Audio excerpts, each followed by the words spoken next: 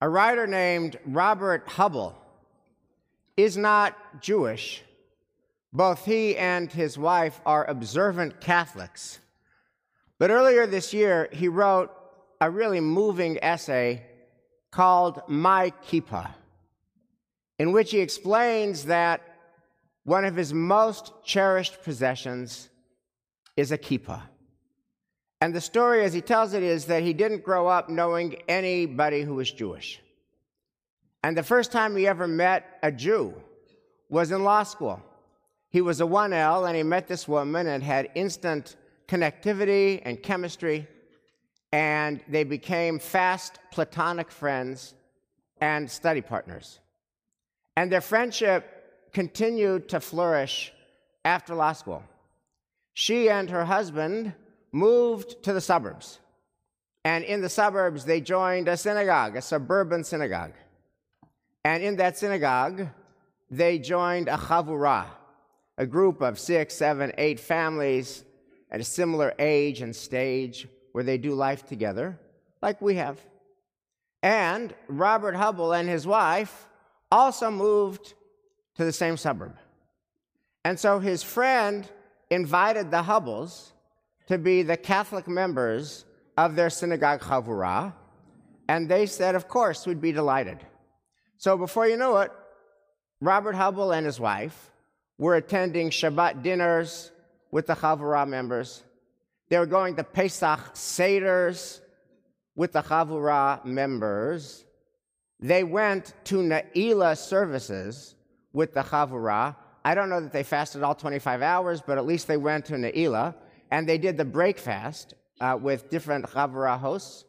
And of course, they also were in an age and stage where these havurah families were having children.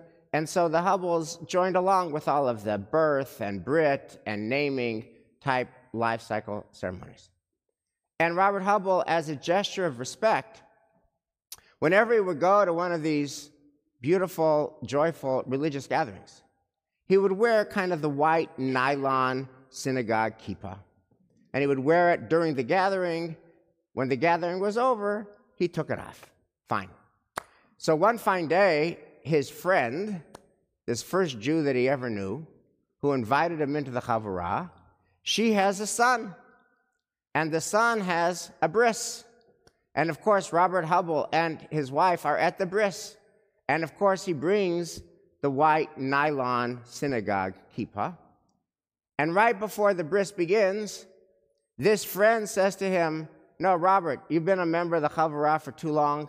You deserve your own kippah. And she gives him a beautiful knit kippah. And she says, this is your kippah. Wear it whenever you're at our havurah events. And he wears it for the first time at this woman's son's bris. And then as the years go on, he puts on his kippah at Shabbos dinners and at Pesach seders and at Neila and at the breakfast and at all the life cycle ceremonies. And then he writes that at a certain point he found himself wearing this kippah not only for the happy things, but he started going to funerals of the havurah families. And then one terrible day, and this triggered his essay, My Kippah, he had to wear the kippah to bury his friend. He writes, on Tuesday, I helped to bury my dear friend. She was 65. As I approached the grave, I wondered, what profound thought is one supposed to hold in mind while helping to bury a lifelong dear friend?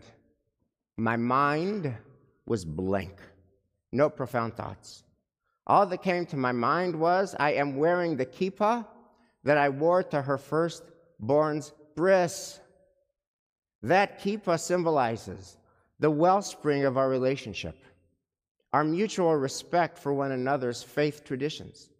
The taut stitches of the kippah mirror the strong bonds of family and friends that she wove into the beautiful tapestry of her life. She is gone, but I will hold tight to that kippah as a physical manifestation of her life just as I will hold fast to the community of family and friends that is her enduring legacy and testament to the world. There is so much poignancy and pathos. There is so much sadness, obviously, and also beauty to this story, my Kippah. The friendship of people who make it through the years, and their friendship just deepens and grows. The mutual respect of friends for each other's different faith traditions. The changes that life can bring. How it is that the same kippah could be worn for a bris of the boy and the funeral of the mother of the boy. How it is that the same kippah could be worn during the greatest joy and the most heartbreaking sorrow. Well, when I finished reading this kippah, I knew it was true. It was true. And then I wondered, what text can help us grapple with its truth? If the kippah story is true, same kippah, bris. Same kippah, you blink twice, funeral of the mother of the bris. If that's true, and it is, and we know it is, how are we supposed to live our lives in response? What text? What text? What text? And then I remembered. I remembered exactly the text. 40 years ago, in 1983, in the fall of 1983, I met Shira. We were both law students. And one fine fall day, I'm with her in her dorm room, and the mail comes. And in the mail, her father, who was a conservative rabbi at a congregation in Atlanta, I knew that, I hadn't met him yet, he had sent Shira some cassettes of his high holiday sermons for 1983. And he labeled them what each sermon was about. And on one cassette, this is 80s technology, he writes a Yizkor sermon. So we're in Shira's dorm room, and she says, "Hey, do you want to listen to my dad's Yizkor sermon?" And I thought, that is a very interesting romantical move. A Yizkor date via cassette. That worked for me. I said, of course, I would love to hear your dad's Yizkor sermon 2 or 3 weeks after Yizkor. That works. So we, in her room with 80s technology, we listened to his sermon. And I was 22 at the time. I didn't know anything. But all I knew was that this sermon and this rabbi who delivered it was a total wow. And he said something in that sermon that was so profound. It's not just that I remember it 40 years later. He said something in that sermon that was so profound, I've thought about it most of the days during those 40 years ever since. It just completely landed and stuck like nothing has ever landed and stuck. So we get married, I become part of the family, and I'm like, Dad, where's the sermon? And nobody can find the sermon. It's like the Holy Grail. It's this iconic thing, I can't find the sermon. And then on February 28th, our father dies. And we go to his apartment in Jerusalem. And we start cleaning out his apartment. And I am bound and determined, I am going to find this sermon if it's the last thing I do. And wouldn't you know it, that in the bottom of a drawer, underneath a bunch of paper and other sermons, was the sermon, and this is it. This is the sermon that he gave in the early 80s. And I have it now in my office next to a picture of my father as a young rabbi. And the title of the sermon is Growing Old and Growing, it's growing older and growing old. growing older and growing old. And the text that he wrestles with is from the Machzor. Al tashlichenu li'et zikna, kichlot kochenu al ta'azvenu. Al tashlichenu li'et zikna, do not cast us off when we are in old age. Kichlot kochenu al ta'azvenu. When our strength starts to ebb and wane, please, please, please do not abandon us. And there are a couple of things about this sermon that when I read it 40 years later are just more powerful than ever. One is that he offered this sermon when he was a healthy 50-something-year-old.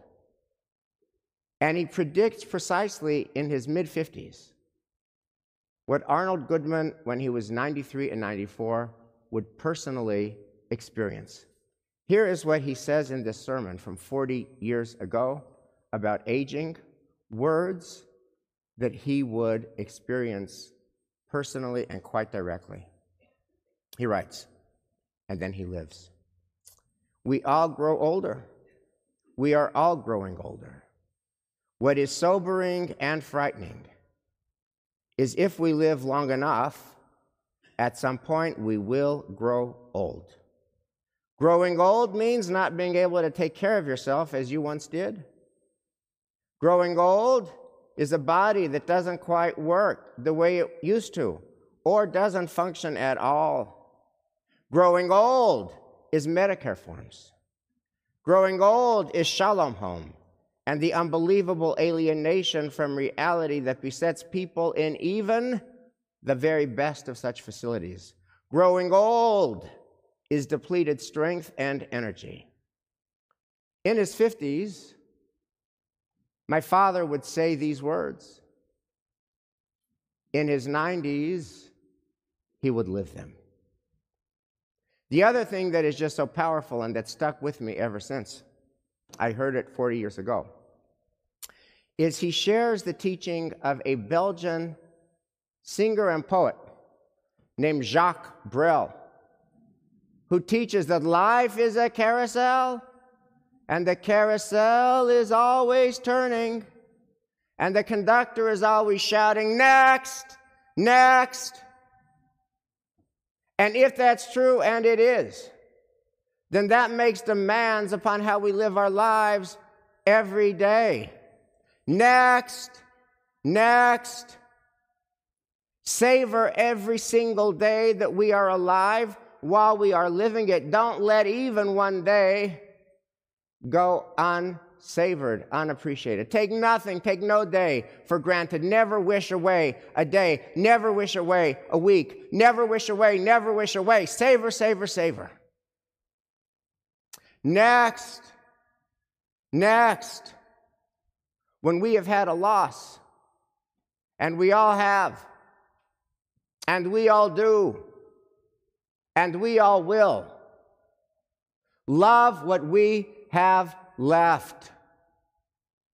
Next, next, show up. Show up for the people in our lives because they don't live forever, and neither do we. Next, next, tell the people in your life that you love them while you and they are still alive. Next, next, fix what is broken in your life while you still can. Now, Robert Hubbell and his wife and his Jewish friend and her husband and all of the other members of this havurah and the Kippah itself were all on the carousel of life together, and it turns. They met in their 20s when their future was bright and young and full of promise and roses and blessings. Next, they moved to the suburbs and join a havurah and create connections with 6, 8 families and do life together. Next, they get nachas from each other's families as they grow up. First, the fun stuff, the births and the bar mitzvahs and the bat mitzvahs, and then more fun stuff After the bar mitzvahs and bat mitzvahs come the weddings, and they dance at each other's weddings. Next. And then the members of the havurah start aging, growing older. And now they're in their 50s and their 60s and their 70s. And now they're dealing with disappointments and heartache and illness and funeral. The carousel is always turning and the conductor is always shouting, next. And what do we do in response? And here's the good news. There is a right course. There is a best practice for what we do in response. And that best course, that best practice, is to say to the conductor, we're living our life now. But the problem is that it's not automatic, and it's not a given. It's a choice. And how many of us don't do that? We don't live our life now. We don't. Because we're in the waiting room. We're in the waiting room, not in the arena. We're in the waiting room waiting for something that we desperately yearn for and long for and pray for and hope for and dream of, that should happen. And then, when it happens, our life can finally begin. I'm single. My life is really going to begin when I find my partner. We're married, but our life is really going to begin when we have children.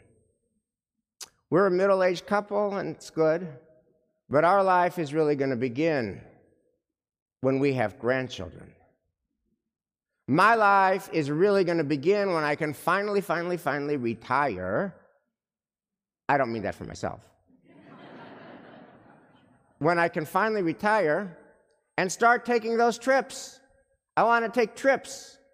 My life is going to begin when I'm on my first cruise to Alaska, post-retirement. My life is really going to begin when I finally feel better. My life is finally going to begin when this distant event quivering over the horizon finally happens for me. Then my life will begin. There's only two problems with this. What if it doesn't happen? And what about all the todays while we're waiting for tomorrow? Get out of the waiting room. Get out of the waiting room. Get into the arena. Brace yourself to wear the kippah through all seasons. And when the carousel turns, and when the conductor shouts, next, say to the conductor, we're living our life now. As the poet Mary Oliver put it in her classic poem, The Summer Day, doesn't everything die at last and too soon? Tell me, what is it you plan to do with your one wild and precious life? Gemar Chatima Torah.